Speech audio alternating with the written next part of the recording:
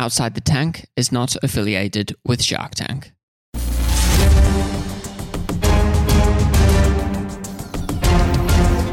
Welcome to Outside the Tank, the first podcast in the world that interviews the entrepreneurs featured on Shark Tank. We get the inside scoop on how they got there, what lessons they learned, their biggest regrets, what didn't air on TV, what has happened to them since, and so much more. Prepare to be informed, inspired, and entertained. Welcome to an all-new episode of Outside the Tank. Welcome to an all-new episode of Outside the Tank. I'm Tom, and I'm the guy they call Joe. We call you a lot of things around here. You should see what I call you when you're not around.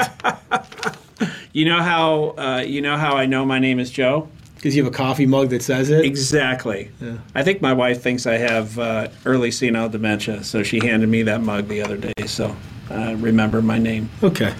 Coconut Girl, Frankie. Coconut Girl, Paleo Desserts, Frankie. I call them ice cream sandwiches. Is that right? Season 11, Episode 14, March 6th, 2020. Okay, so she goes into Shark Tank asking $180,000 for 18%, valuing the company at $1 million. Essentially, it's a healthy ice cream sandwich, 250 calories. In year 3 of retail now, Southern California, retailing $4.99 to $5.49, $1 to make them. Mm-hmm. So they look delicious, healthy, great entrepreneur, really, really cool story. What did the shark say? Well, Cuban was first in. He jumped in really, really quickly, and she wanted Cuban, and so it wasn't much of a horse race, to be honest. That was it. That's the story. That's the story. Your part was easy this week. I know, and I'm just excited. By the way, she dropped out of UCLA. The only better thing she could have done is re-enrolled at USC across the street. Fight on, Trojans.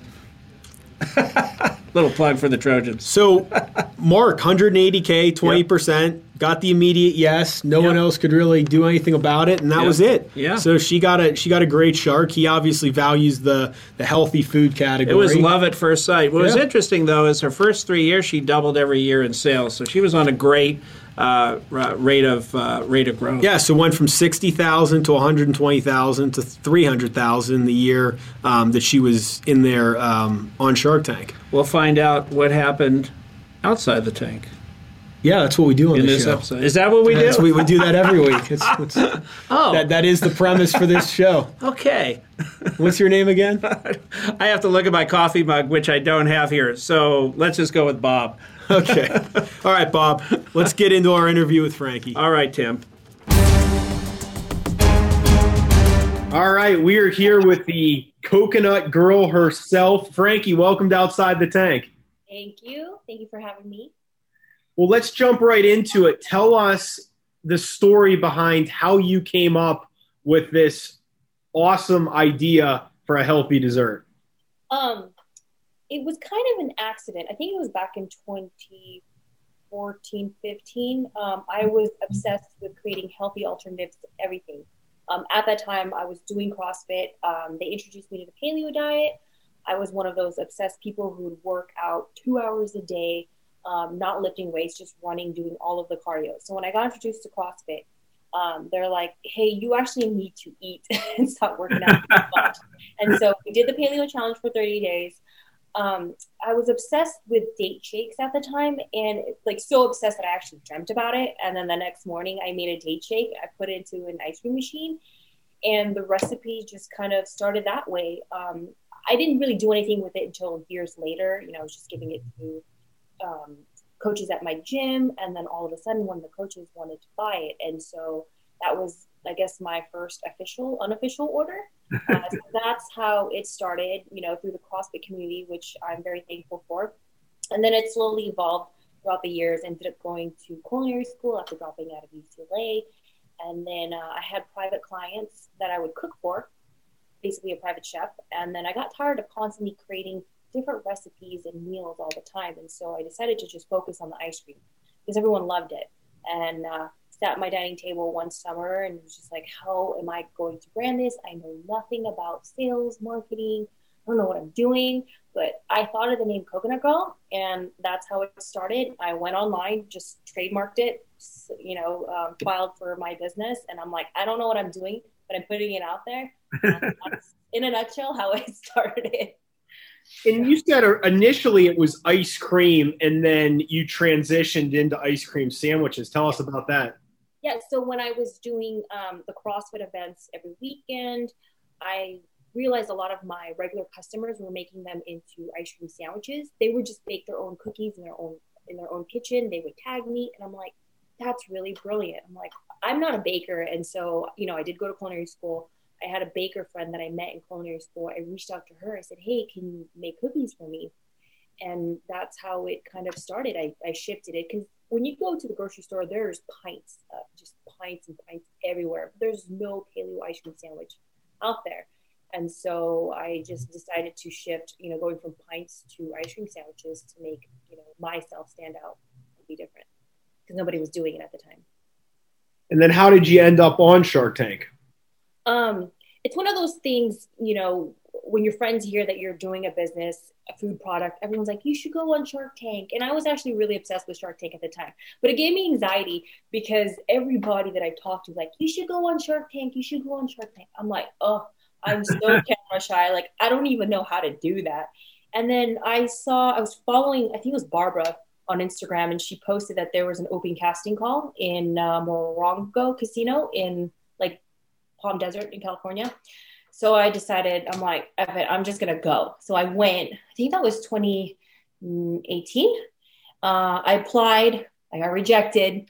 And then, I cried and I'm like, and then I saw a company that I met at the casting call. They aired the end of the year. The casting call was in March. And so their segment aired in November. And I'm like, oh my goodness, that could have been me. So I decided to apply again. I'm like, I have nothing to lose. I emailed all of the casting directors. A lot of them ignored me, but I'm like, I'm just going to apply again. So I applied again, went to the casting call. They remembered me and I'm like, yep, that was me. I still want to apply. And I got it. So crazy.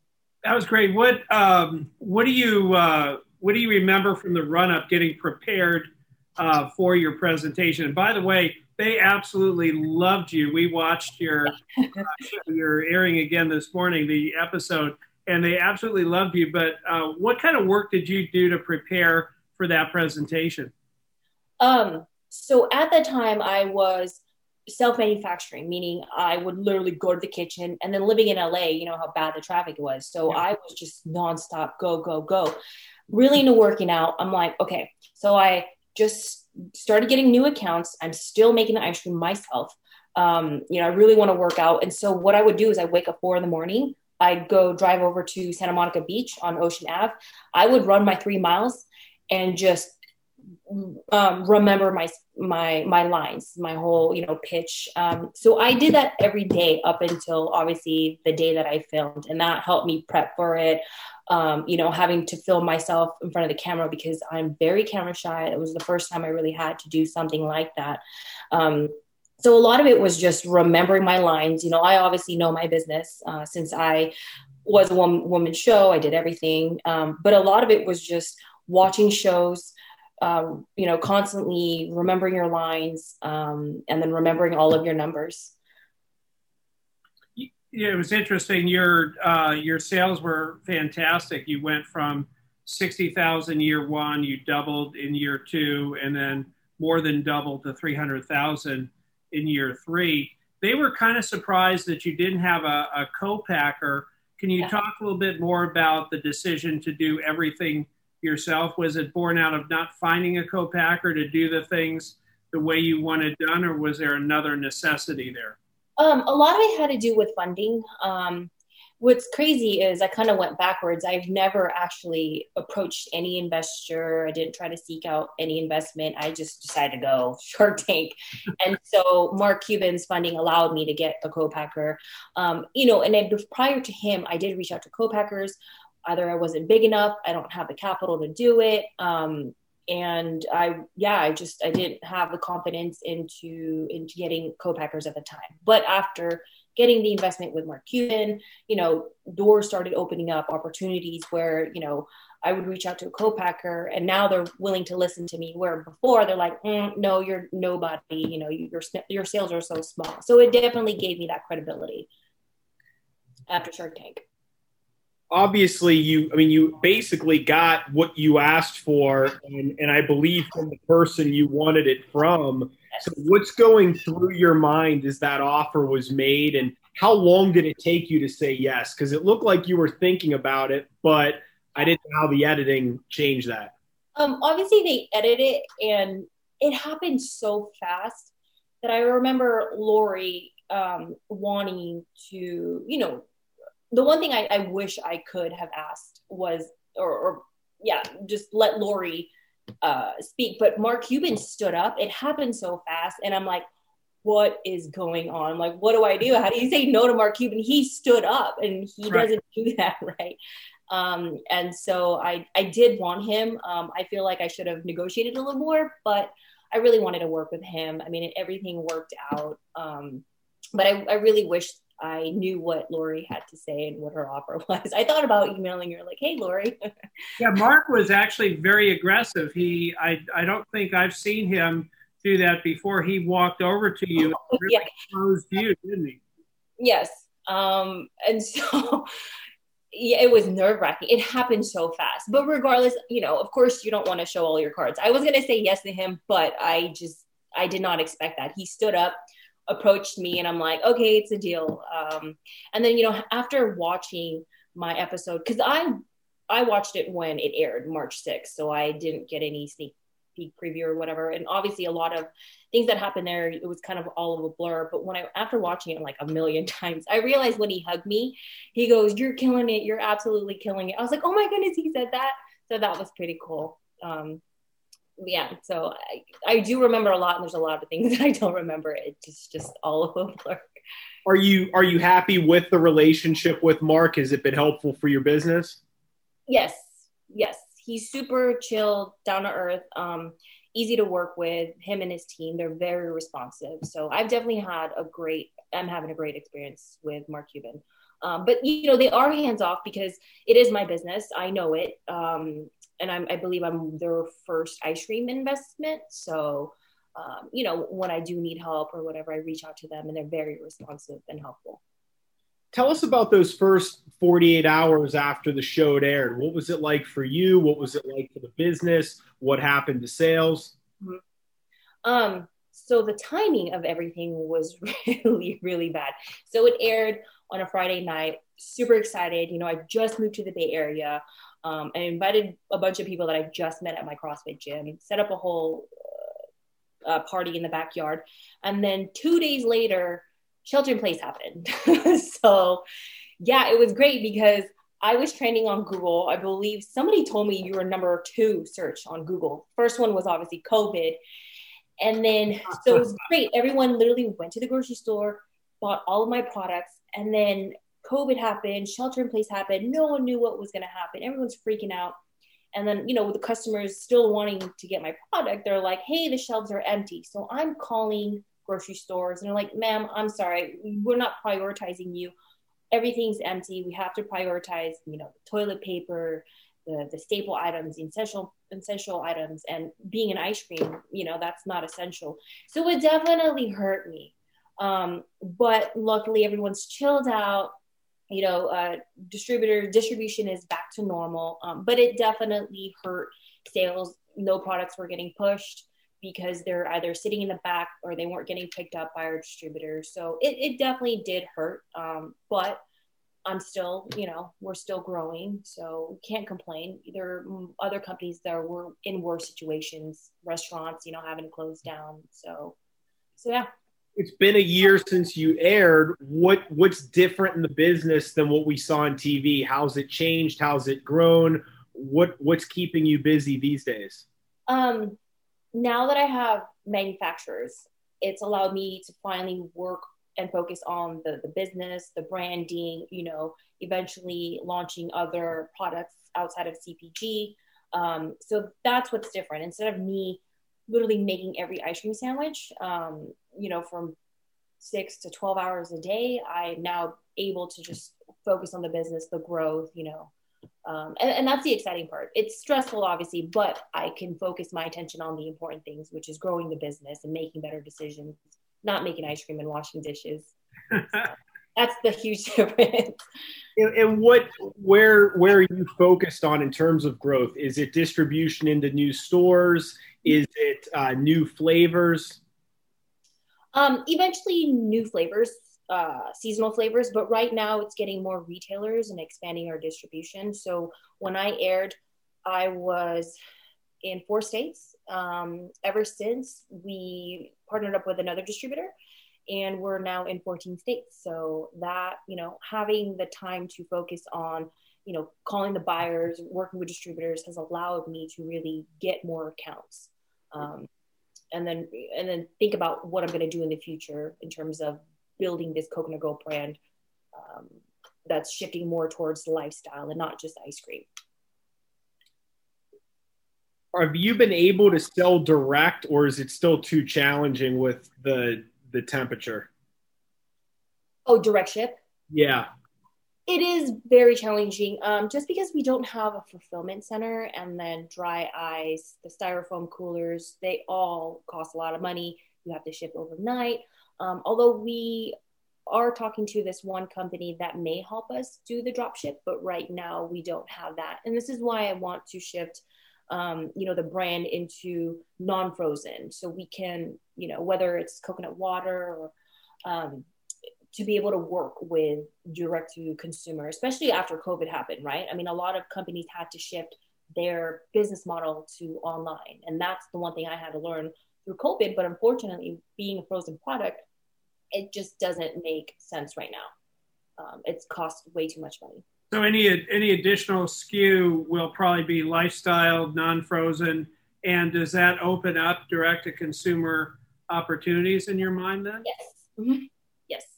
So we have some things in the works, hoping to launch it more towards the end of this year. But with Coconut Girl, I'm building a lifestyle brand. And so that's where our focus is right now. Yeah. Branding is a lot more fun than washing dishes. Yeah, it is.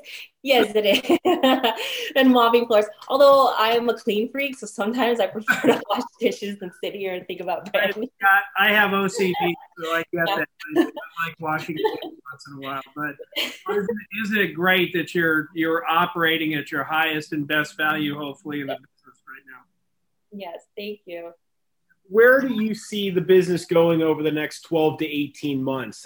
Where is your focus as an entrepreneur? Getting more retail accounts. Definitely building that lifestyle brand where it's, like I said, non-ice cream, and just building my team. My number one is definitely building my team. I do have advisors. I have people that work for me, but where I'm not making every decision, that's my main focus, is really building the right team. Frankie, I often ask our entrepreneurs about the team. I'm always very interested in the formation of teams. In cycling through people, internal, external vendors, and team members and partners, what have you learned that you can share with other entrepreneurs about assembling a great team? What does that journey look like? Ever since working with Mark Cuban and then the Shark Tank exposure, it's definitely opened up more doors where people are willing to work with me, even if it's free or being an advisor. And so I'm one of those people, I mean, everyone that's worked with me has been a referral or somebody that I knew at the gym. And I don't know if that's just safe for me, but that's what I'm comfortable with. And that's how I've built my team. So everyone that's worked with me, I've known them through somebody else. One of my advisors, I just know through Mark Cuban's team. And so it's really important getting to know them not just what their background is, but obviously sharing the same vision and believing you in the beginning, even if they're not getting paid a lot. I mean, that to me is really important. Because to them, it's really, of course, everyone needs to get paid, but where the vision and they believe in me as the entrepreneur, that to me is the people that I want to be surrounded, because it's family. For me, my business is family. Let me ask you kind of a stupid question, but when you say lifestyle brand, I mean, obviously I understand exactly what you're trying to do. Do you think it makes it difficult that you don't? So like if you were selling direct to consumer and I go on your website and I buy the product, you can then, ask me for a review. You can make sure that I follow you on social media. I'm then dumped into your email marketing. Do you find that it's tough that people, buy your product and you don't even know that they just bought it at Whole Foods, and then you don't have an easy mechanism to follow up? So how are you kind of capturing people and building that lifestyle brand so as you grow into other SKUs, you're able to let people know about that?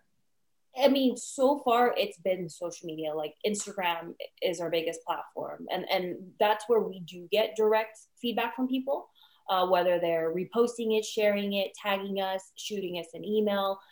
But so far that's been the direct feedback that we've been getting, because prior to COVID, even though we're in retail accounts, I had girls that would go to grocery stores or events, and I did the farmers markets. I would still do fitness events. So I had that direct feedback, which I missed, but unfortunately with COVID, that's not happening right now. So that Instagram has definitely been the biggest platform where we get our feedback from our customers. And it's interesting because every entrepreneur we bring on here, we always try to ask, how can people follow you? And everyone always says their Instagram first. Yeah. So clearly it's for the types of products that we're talking about, it's critical. So what do you, as an entrepreneur, what are you doing on Instagram that's helpful? How are you getting feedback? How are you engaging people? How are you really building that relationship with the customer? I just hired someone to help me with that, because obviously I've been doing a lot of this stuff with the business, but we're trying to rebrand and be more active on social media. But a lot of it is just trying to engage. And like I said, we're trying to shift towards a lifestyle. And so that is our consumer. That's why I started it, because I'm very active. I'm really into health and fitness. And so that's the kind of content that we want to put out there, where yes, it's just ice cream, but how are we different? It's not just dairy-free, sugar-free, gluten-free, right? Everyone's doing that. But my shift with the branding and getting more customers to engage is through lifestyle. So using fitness, whatever, I just got into golf. And so you'll probably see more of us posting more of the active lifestyle, the working out, the fitness, surfing. So. Well, and Joe just got out of golf. Give me all your gear then. How do you get out of golf? I quit the game after 47 years. Maybe he could send you his equipment. If you're anything like my wife, you also will use senior men's clubs. Oh my God. So you could just send your clubs up there. No, I'm not letting go of my PXGs.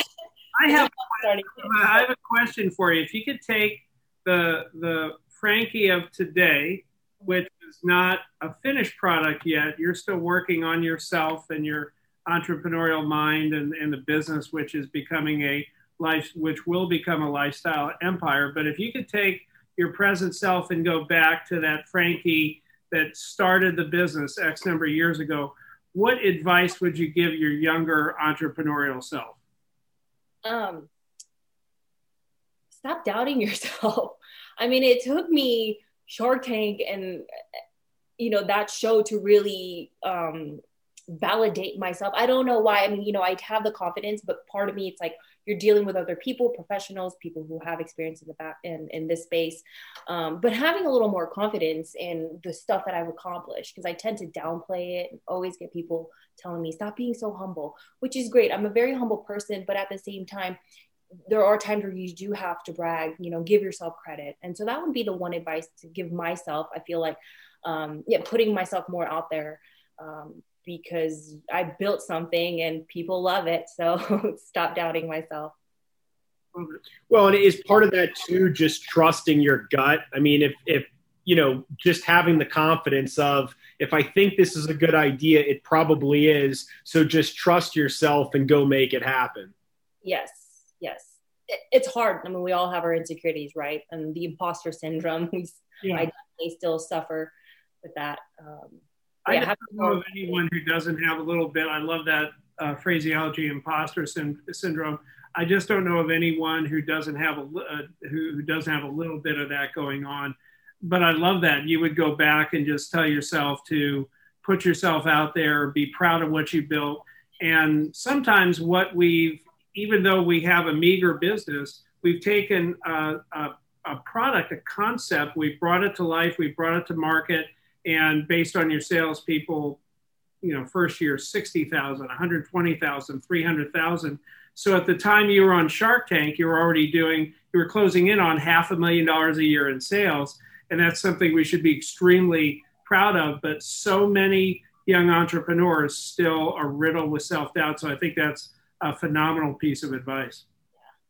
Yeah, and I was just going to ask you in closing, kind of similar to that, but I mean, for the entrepreneurs that listen to this, what advice would you give them? What guidance, what suggestion, what do you think you could share with them that would be helpful?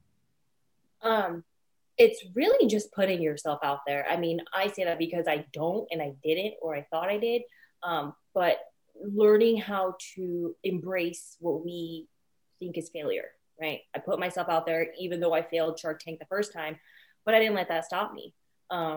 So just really having that, just being resilient, that's what you need as an entrepreneur, because everyone wants to start a business. They have a great idea, but are you willing to do it when you are on the ground, people are kicking you, and you're in the mud? That's the kind of resiliency that you need, is to just be able to keep going, even though people are putting you down, or Well, it's great advice. And I think it's tough to put yourself out there because you don't want to look like a failure to other people. And, especially as a younger entrepreneur, look, you care what people think of you to a certain degree. We're all human beings. And so there's a tremendous amount of vulnerability and a little bit of thick skin that it takes to do this line of work, right? It's definitely tough. So where can people buy the product, and then how can they follow you on social media? So you can follow us on Coconut Girl Brands. We're also on coconutgirlbrands.com. We have a page called Store Locator where you could find which retailer carries our product. And if we're not in your local health food store, you could just support us by going to your local health food store and requesting that they carry Coconut Girl. And it's actually worked. So, we get a lot of requests from buyers saying, hey, customers are coming in here asking to carry Coconut Girl, so we're reaching out to you. So believe it or not, they listen. So if you want us in your state, your local health food store, please bug your manager. Awesome. You're in 14 states now. Yes. If you're listening to this, if you're watching this, let's get Coconut Girl into all 50 states. Yes, thank you. Well, we so appreciate you being here and sharing your story with everyone. Of course, thank you guys so much. I appreciate it. All right, we're back. Frankie's an awesome entrepreneur. She is. A lot of good lessons. This is our post-game show. We break down what we learned from the entrepreneur that other entrepreneurs need to apply to their business. So, Joe, you go first as always. What do you have? Post-game is my favorite part of the show. I know. So I have one thing. She spoke a lot about resiliency. I have one thing, but maybe it breaks down into three things.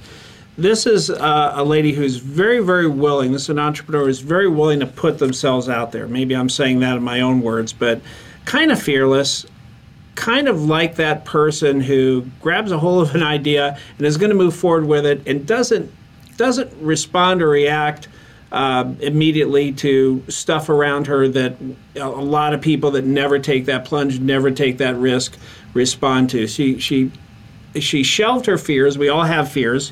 She put them on the shelf and she put herself out there. But you have to do that as an entrepreneur. You have to put yourself out there. I remember years ago when I decided I wanted to be a professional speaker and I was going to write a book and I was going to speak on college campuses. The only way that I could have done that is I had to make a commitment to myself that I was going to put myself out there. I didn't care how stupid I looked. I didn't care what people said about me. I didn't care if I failed and everyone knew I failed. You just have to be naked and vulnerable and just put yourself out there. And everything I did sucked. Okay, I cringe when I look at my first headshots and my first book cover and my first presentation. I mean it. So you think your headshots now look really good? Actually, they do. Thank you. Well, compared to what I had before, when I'm 22 and I was in a suit and tie. Oh my God! I thought, look, I'll take the tie off. It's horrible. And so, but the point is, you look like a junior IRS agent. I did. I looked like I was going door to door selling what do Bibles or encyclopedias. It looked horrible. But the point is that you have to. If you don't do that, you never get started. Yeah. And at some point, you just have to rip off the Band-Aid and say, I'm going to put myself out there, and this might be successful, it might fail, but you have to be willing to do that. And I'll just say, from personal experience, who gives a what anyone else thinks? Your family and friends are going to love you no matter what. They probably, don't care what you're doing, and I mean that in the sense of, just go be successful, whatever. I mean, they're not going to judge you, and if they do, then they're probably not your friends anyways. But, you just put yourself out there, and so that's what she did. And whenever she was talking about that, that's what I wrote down. Put yourself out there. I started thinking about what I had to do, and it was terribly uncomfortable. It always is for us, but you have to be willing to do it, and the people that support you love you. The people that don't support you probably weren't your friend in the first place. Who cares? And a lot of that too, Joe, is the people that, so when entrepreneurs put themselves out there and they take a risk and they get super vulnerable, the people that make fun of them or say things under their breath or say things behind their backs, a lot of them are either insecure or just very negative people. Yep. That's the reality of it. So who cares what they think? If we go back into if we take the Wayback Machine to 1979, I started selling insurance products on commission, strictly commission, and my friends, laughed at me. They howled at me. You're never going to make it. And 2 years later, I had scraped enough money together to buy my first house. And I was far ahead of where they were at financially, but I was willing to put myself out there. The two other elements, and I don't want our listeners to miss this, the two other elements that she alluded to is not only was she willing to put herself out there, but these relate very closely. They're one thing, but it's really a three-part formula. Put yourself out there. Number two, she embraced the failure and the lessons from those micro failures. In other words, she failed forward, which is a very important lesson. And then the third thing is it was just that resiliency thing. You smile, you don't take those failures too seriously, you bounce back, and you start moving forward again. So I just thought she was a wonderful person to talk to, and those lessons about putting yourself out there, being aware of the failures and learning from them, failing forward, using them as a way to move forward, stumbling forward, and then bouncing back and getting on the move again. That's what, those are lessons we should all, embrace and emulate. Agreed. I got a couple more quick ones here.